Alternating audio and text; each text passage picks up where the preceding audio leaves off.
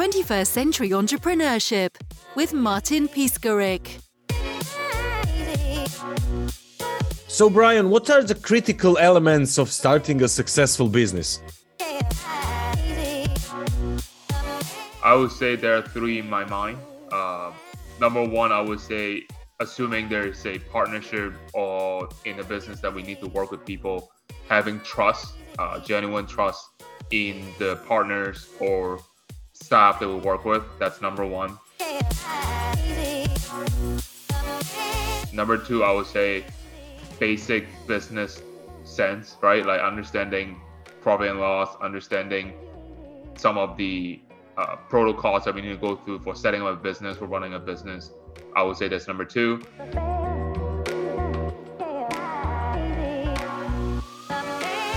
And number three, and I would say that specifically for new entrepreneur, would be perseverance, meaning there are going to be phases of this journey. There's good times, there's normal times, there's like maybe not so good times. I would say the most challenging part is always to how do we kind of keep it up when things are not super great, having that mentality.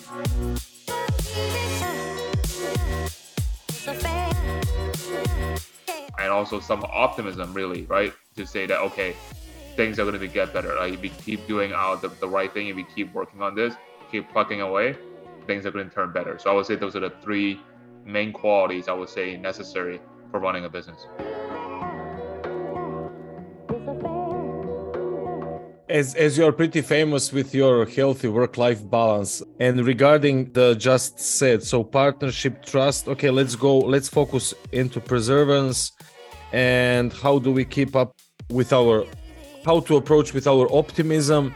What would be your mindset and what is your daily routine as prerequisites for starting being optimistic and having a higher level of awareness of importance of another meta level to see your system as a system with document flow and information flow and the context you're immersed into?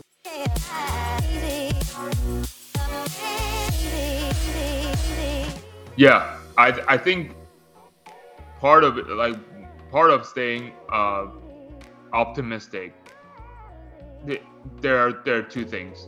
One, we trust the work that we have put in. We trust the work that we put into not just operationally, but also the thinking that we already have behind the values that we are representing with our brand. So there are times that because the work is so overwhelming and then there doesn't seem to be light at the end of the tunnel, that would be like, okay, why am I doing this? And when I ask that question myself, okay, well, here's why. We actually spent, myself and my partner spent a great chunk of time just to frame these value propositions. So I think having that trust and all constantly reminding ourselves, that's one. And the other part is that kind of take a step back, right? Almost always like the housing market sometimes. We always say that, well, it's so expensive to get in right now. It's always expensive. But I always say that, again, I'm not an expert in real estate or economy, but from what I've seen, whatever point that you want to enter, and you say that's a high price point, if you look forward 10 years, chances are that point is not one of the higher price points. It's probably one of the lower one, if not the lowest one, right? And so same thing with our business. If we believe that the work we have put into our framing our brand, building our brand, the work that we put in every day to do the right things, the quote unquote the right things. If we look 10 years ahead and then take a step back, if the regret would be if we stop now, right? Because it's always easy to quit, right? But then there will be a huge regret. It's almost certain that it's going to be a huge regret that when we look back 10 years, hey, we remember the one time that we had something, we worked on it so much, and then we just gave it up. And so I think that is kind of what helped me to say, okay, things are going to be better, right? Right now we have our struggles, and literally like day to day, that's why I remind myself, at some point it's going to turn somewhere. Now, it doesn't mean that we don't have to work on it every day. It doesn't mean that we don't have to self-reflect on what we have done. Is it the correct thing to do? But these are what I mean by the right things to do. We are not super high or super low. We stay humble. Doesn't matter what happened. Doesn't matter what people say. Doesn't matter. Like, it's really what we see and our own self-honest assessment, and then we just keep plucking away. So I think those are the two main things that really help us just, be able to stay optimistic. And I would personally, and I would say for both me and my partner, we need that to keep this running. Because for me, if I'm not optimistic about something, and every day I need to do it, that now becomes a grind, right? That now becomes a real grind, and it's very tough to sustain that on an ongoing basis. Is there any specific technique for getting into awareness the need of the optimism, for checking your state at the moment? Yeah, I think so day to day, what happens is that usually, because we have presence across the world, right? We have great presence in Portugal. We certainly have presence in China, and I personally locate in Canada, and we also sell to the States. So you're talking about around the clock some things are happening, right? There's some activity. So in Canada, I start off my morning first, check all my emails, respond to all the messages, usually from my partners, just to respond to them, whatever is either questions or discussion that is ongoing. And then I go on and say, okay, now these are the things I probably need to do today. And a lot of times is to communicate with the staff that we have hired, whether it's a photographer, the content creator, maybe the designer, product designer, or the website designer, right? I need to communicate all those things because I'm keeping my full-time job as well. So I'm kind of running both. This is basically my side hustle, but we're doing it very seriously. So I am like optimizing or trying to get every ounce of time that I can get from my downtime to contribute to this business. And so I need to be very efficient, right? If I don't do it now, I basically won't have a chance to do it until the end of the day in my time. And then I'm going to lose the entire working day, maybe from my staff, because they need guidance, right? They need guidance on what to do, maybe. And especially with startup, there's always changing direction. So that communication, if we really want the right kind of result or outcome, we really need to over communicate, right? And so that's a communication part of it. And I would say, like, for us, and I don't know if this is a fashion thing or this goes across all businesses. I think to your point about staying optimistic, to me, again, this is another reason why it's necessary. If myself do not have the energy to a positive vibe or positive energy to run my business, and then now I'm communicating with my staff, now it's very quick that I will sound cynical or like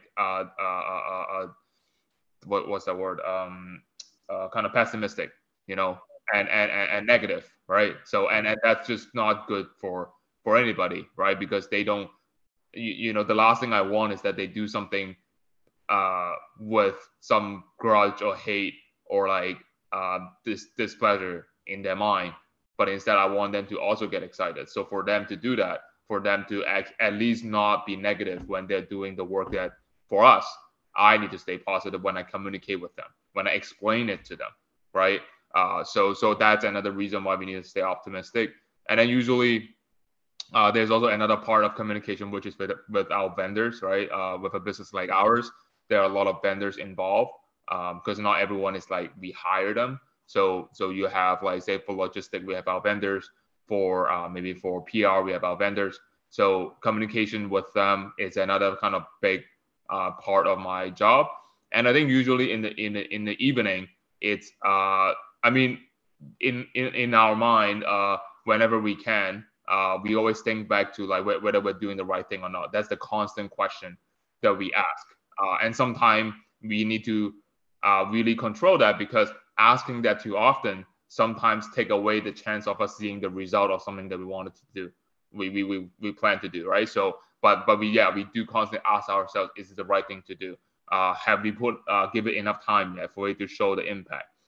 Should we maybe now revisit? Because sometimes things theoretically sound right, they sound awesome, we do it, and then the result keep telling you that not really, and then that's when you have to pivot to something else. So I think that's kind of the daily routine. Obviously, weekend days are a bit different, right? Weekend days we can afford to put in more time into doing everything else, right? But during the weekdays, that's usually the flow.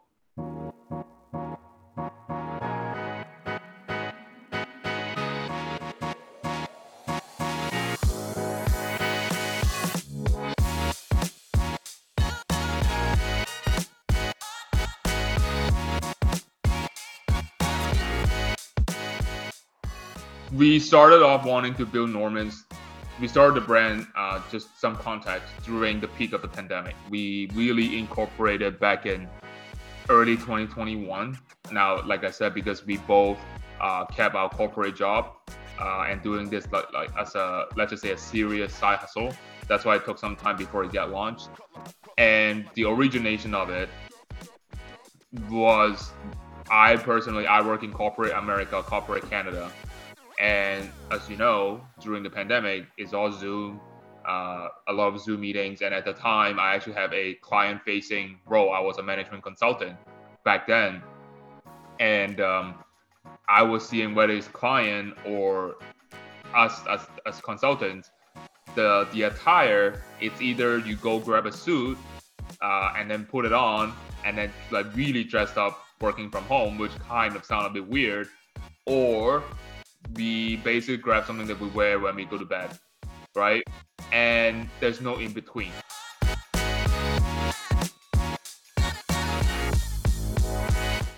In my mind, I was like, there has to be something that is better than these two options, that is more fitted for working from home.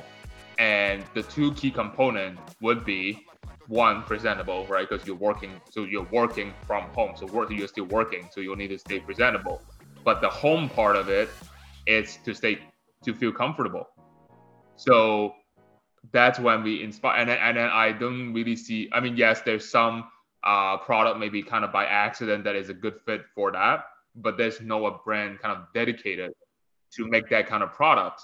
And so we'd be like, hey, I think there's an opportunity here, because if you remember, even early during the peak of the pandemic, they were talking about the new normal, and then people already kind of looking ahead, saying, what is it going to look like when this pandemic is over?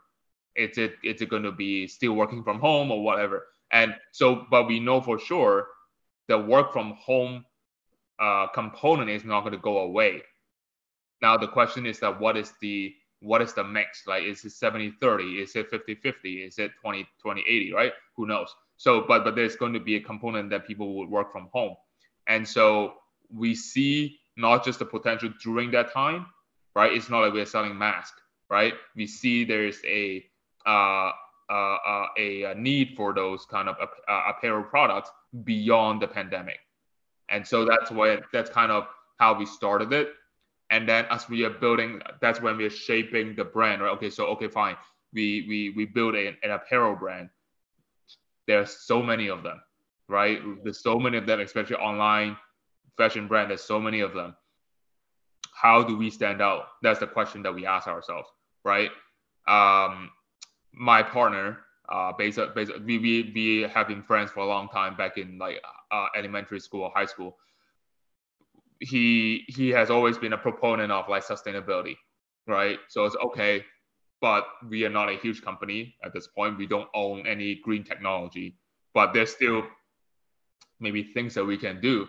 And then that's where, well, like maybe we can take some of the materials that is supposed to go into the wasteland. We call them end of line material. Now we take those to make our products. Now, naturally, it comes with some constraint because you don't get to control how many what's the amount of incoming raw materials that you have, right? So that's constrained with that, but at least we are now not sending them to the wasteland, but instead we are actually making like what's that called, creating value with those product, right? With those raw materials. Okay, that's one thing. Okay, now how about packaging? Can we do something on the packaging? Yeah, there are like vendors that on the packaging side, it's very sustainable. So we found this company. They produce what they call water soluble material packaging, meaning the bags looks like a plastic bag, looks like a typical plastic bag, but it's not plastic. Instead, if you put I think it's over 80 degrees Celsius of water over it, if you pour it over it, it will just dissolve. Gone. It's gone, right? And there's no toxins and none of that, right? So, okay, that's something we can do. So, okay, we are able to work in, a couple, I would say for us at least, fairly significant sustainability component into our brand. Okay, now how about the marketing side of it, right? How do we make our brand resonate with the people who are seeing them? And that's when, to what you mentioned earlier, the storytelling part comes into play. Most brands, and I'm nothing wrong with that, and we could have totally gone that route, which is to hire professional models, make or like ambassadors, so they're like fashion models and whatnot, and then we can do a lot of content from there. But instead we were, hey, we think, if we think of like inspirations, if we think of like us ourselves, right? Like, yes, of course, when I read something about Jeff Bezos, I get some inspirations. When I read something about Warren Buffett, I get some inspirations. But if we think of our own life, the things that we're inspired to do, we usually most of the time, we actually got it from people that we can relate to. Usually are people that are around us, usually are people that we came across that most of the time are not celebrities because they're more relatable. So we kind of trying to hone into that relatability point, which is, okay, these are folks that we may came across every day. Obviously, may not be the same person, but that kind of archetype is someone that we came across every day. And so whether it's people who are in the same kind of, under the same circumstance, or kind of admire those kind of paths, we thought that those there are inspirational stories to tell, right? We have an upcoming ambassador story that he's still in his 20s and he's already one of the top executives for Toronto's #1 fintech company, right? So now, is he a celebrity? Not really by the general sense, but is there a lot of things to learn from his story? Absolutely, right? So we and try you to have find product manager and lead financial analyst. exactly, right? Yeah, exactly. So and we will have athletes as well. And when we say athlete, is not like may not be the top athletes, but again, think about it. Like, we have more people that are not top-notch athlete than the other side. And so if we now want to relate, we want to resonate, that's what we think would work. Now, to add to that point, is it all smooth like all we thought it would be? From we started off with that idea to now we actually have content that is exactly that. There are adjustments we need to make. We are literally still learning. Like, even last night when I was talking to my partners, there are things that we may need to adjust, right, to get the impact that we want. At the end of the day, we are a business out there trying to sell products. So there are adjustments that to be made. But to answer your question, that's kind of how we come to it, is that, okay, we these are the unique value proposition that we think we can bring to our customers. And along the way, we even found another one, right? Which is we have our products. We start to kind of have some of our customers try it. And one of our customers, he came back to me and say, hey, Brian, the other day I wore your product. I have like the top, the bottom, both are your product. I think he's a tech sales executive. He said, I went into the office, took a few meetings with the client, I think. Then I went to the gym, worked out, and I came back to the office, did a few more meetings, did not change at all. Didn't have to change because one of the products that he had on, looks like a dress pants from the outside, but in the inside, it's like a sweatpant. It feels like a sweatpant, right? So he said that to us. So now we understand, hey, we actually simplify things for our customers, because I remember the days that this is pre-pandemic. If I say that I want to hit the gym, whether it's after work or during lunchtime, I need to break. Like I dress up, right? I wear basically dress shirt and dress pants, and then I need to bring an extra bag with me to carry all my gym clothes and gym shoes, right? Now we basically, for the people that can, have that kind of job nature, they can basically go with our product without changing at all the entire time. It simplifies many things. So I think along the way, that's why I say we constantly review, we take feedback, we critical think ourselves. Hopefully, that's what we believe will lead us to success. And then, but that's also what I said along the way, when it's not like crazily happening from a business standpoint, that these are the things that keep us kind of optimistic, because we trust the work and the mindset that we have.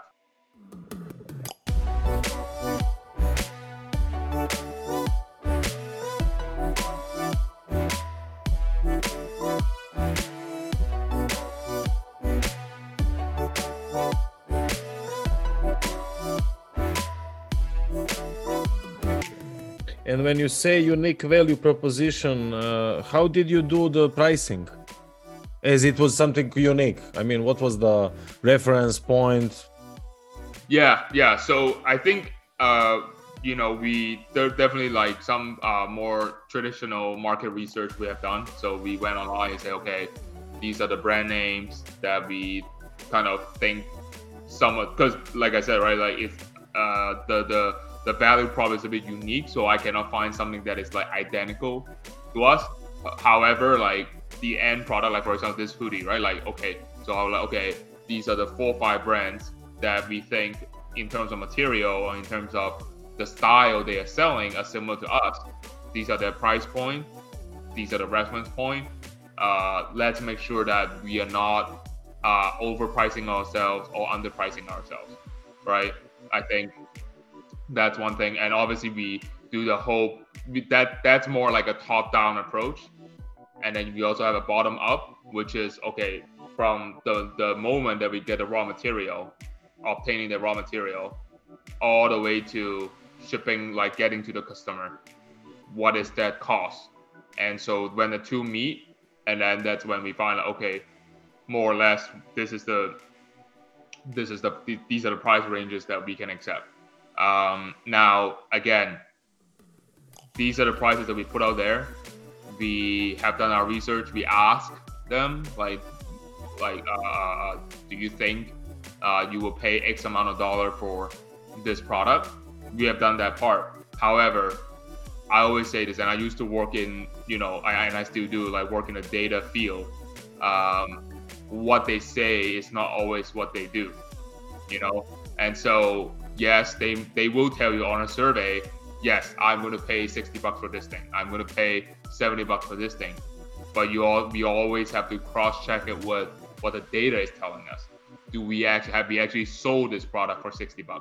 Or really 99% of our sales are coming only when there's a 20% discount, right? And if that's the case, and it's go on for a long, long time, not just a particular period, we probably need to adjust that, right? And vice versa, like not just down, but up, like all that. So I think, there's no, I don't think there's like a magic formula that we are using, to be quite frank. But certainly, like, we pay close attention. I think our, I won't say secret sauce, I think it's just the thing that we make sure we do is that we pay close attention to the market, but also to our own data, because our brand, it can very well be the exact same material, same hoodie, but people place different value to a brand, right? They will be like, hey, if this is coming from H&M, I'm willing to pay X amount of dollar. And if this is coming from a brand that I don't know, I'm willing to pay X amount of dollar, even if they're the exact same thing.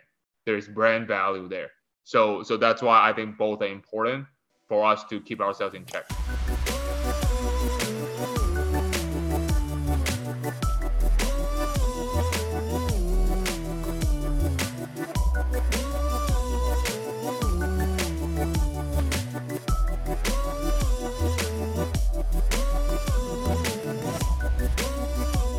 So you have a constant communication with the market through communication with your customers, through inspiring stories. And how did you start it? It's a big deal to communicate with the whole world, to communicate your message. So what were the first steps? So if somebody wants to start maybe not the same on the same market.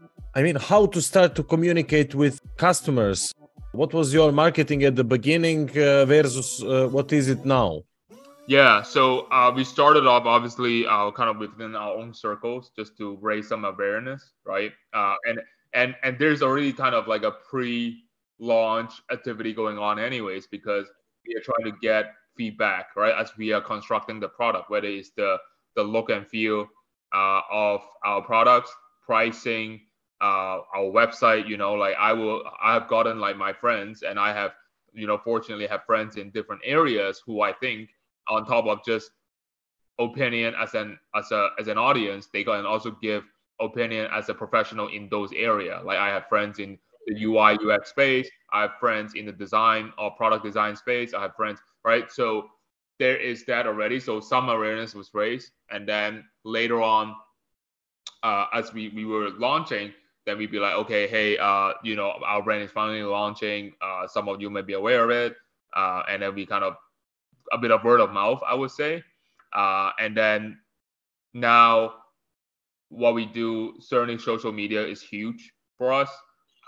We are trying to identify influencers that we can work with.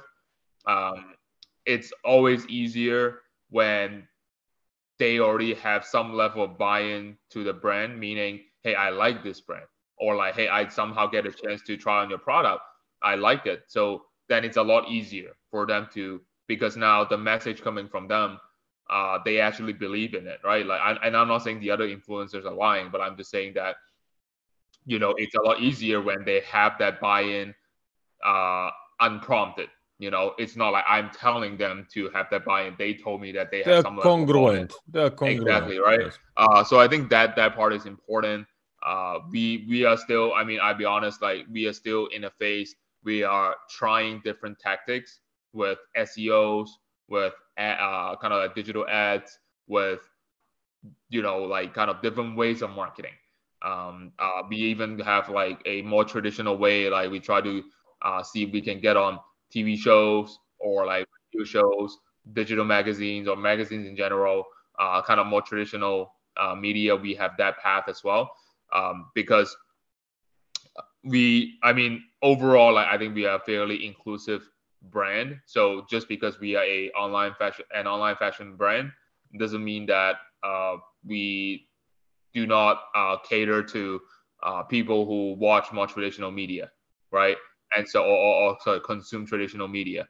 And so for us, it's the same thing, right? And so we will explore, who knows, sometimes maybe it works better, like it gives us a better ROI with traditional media, or maybe it is true that it does give us better ROI with maybe digital media.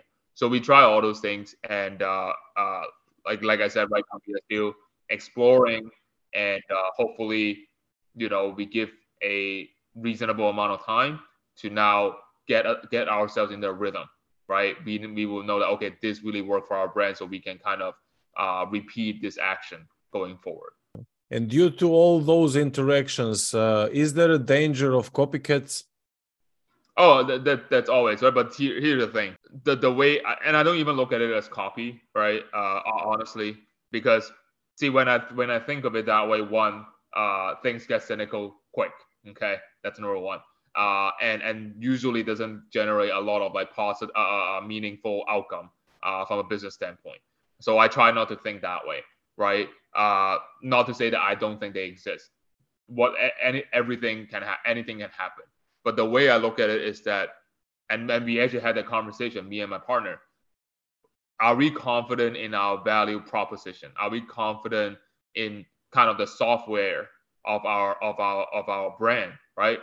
What they can copy is quote unquote the hardware, right? They can be like, oh, we can do storytelling as well. We can do sustainability as well. This and that. But my story is different from your story, right? The way that what we want to tell, these are the things that people cannot take away. And who's to say that we are doing it better? I always believe that competition is one of the reasons why we have growth, we have improvement, right? So if someone happened to think our proposition is a winner, and they try to do the same thing. One, that's recognition of our hard work, that our ideas, that is, maybe it's actually working now. And if they happen to do it better, now maybe we have something to learn from that as well, right? And I don't look at it as I try not to look at it as a zero-sum game. I try to look at it as, as we go on, how can we, like, if let's just say now there are like 8, 9, 10 brands trying to do the exact same thing. Okay, great. Now how can we grow the pie so that we can all be happy with, what we're getting from the business? So again, I'm sure that some people might think that that's a very naive thinking of me, and that can be true. But like I said, I personally try to go with that direction to save myself the energy to kind of be cynical about things. And by the way, obviously we do our like copywriting, right? We patent our brand, like those basic stuff we do. But in terms of like people following the way that we do things, I don't think that's avoidable, and that's why I try to, find a way that like almost like a thinking path that I will not go down the rabbit hole, of being too cynical.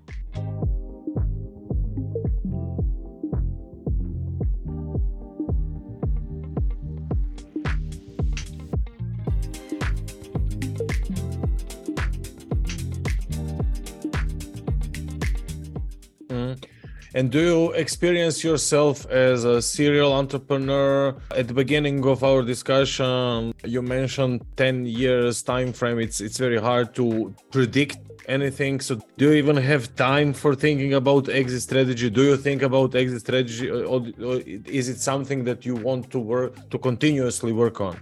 I mean, I think overall the approach we have is keep an open mind.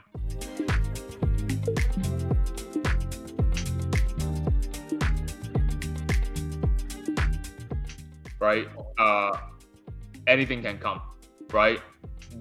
I will be hard pressed to say, if somebody say, hey, Brian, we want to buy your brand for like $50 million tomorrow, and I'm not going to consider that. I'm not going to say that, right? As of right now, of course, our goal is to build up the brand the right way, build it with integrity, with hard work, with the right amount of the right kind of tactics. And just see where it goes. Like a lot of it, when I was a kid, I always think that, hey, there must be some kind of great monetary or financial incentive for somebody to do something, right? Especially in a more capitalism country or world, that's usually how people function, and that's totally fine. But if I kind of think back myself, I ask myself every day, because the fact that I do keep my full-time job and, I have enough for a living, I ask myself, why am I doing this? A big part of it is really just curiosity. Like finding out what is it going to look like. A business that is like built and run and, by me and my partner, what is that going to look like? Is it going to be profitable? Is it going to be sustainable, profitable company? I want to find that out. Part of it is also to prove it out to myself that, hey, I can actually do this. It's really just that. It's not so much like, hey, I really, and I'm not saying that's wrong, by the way. I'm just saying that I personally haven't really been thinking that way. And so that's why I say I do keep an open mind. I don't know what's going to come tomorrow. I don't know what's going to come in 2 hours' time. Maybe somebody call me up with something that drastically changed the way we approach the business. We have to be ready in a way, kind of be as ready as you can for those things. And so yeah, no, I to answer your question, I never really thought much about that. And right now the focus is really to build a brand to the best that we can.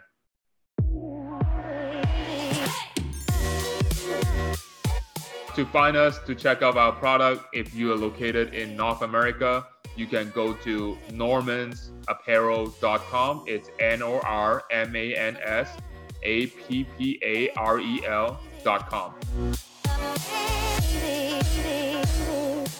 You will be able to find our online store in North America.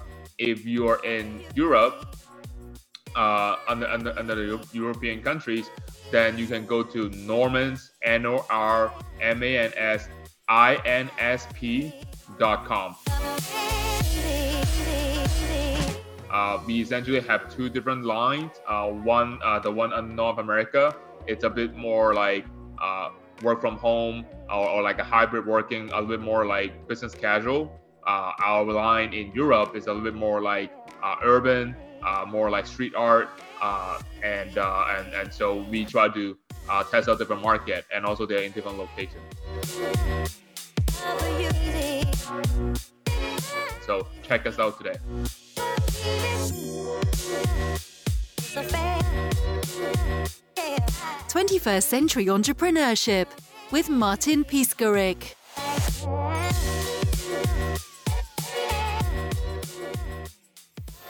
Imagine a space where triumphs, trials, and tales of entrepreneurship come alive. Welcome to the 21st Century Entrepreneurship Podcast, a gold awarded journey hosted by Martin Piskarik, connecting with listeners in 95 countries and ranking in the top 0.5% of all podcasts. Join our exclusive community, elevate your perspective, and embark on the path to success.